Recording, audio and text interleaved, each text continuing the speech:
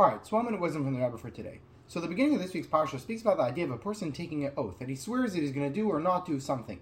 Now, when it comes to the idea of taking an oath, the Chachams describe it in different ways. Sometimes it seems like it's a good thing, sometimes it seems like it's not a good thing. Like the Rambam himself writes 3 different ways. The Rambam first writes that taking an oath is a very good thing. It's a way a person can be able to separate himself from the world and focus on fully serving God, and it's one of the ways of serving Hashem.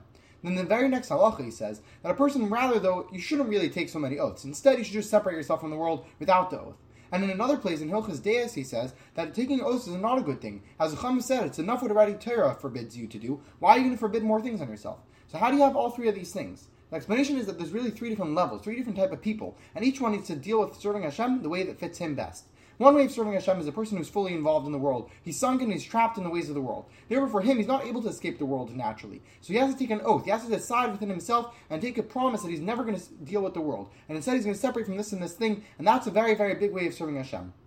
The next level is someone who's able to separate himself from the world without an oath, but he's still involved. He still has a connection to the world. And therefore, he's not able to fully indulge in the world because it's going to drag him down. So instead, he should separate himself from the world. But he shouldn't take an extra oath because there's no need to take such a strong thing.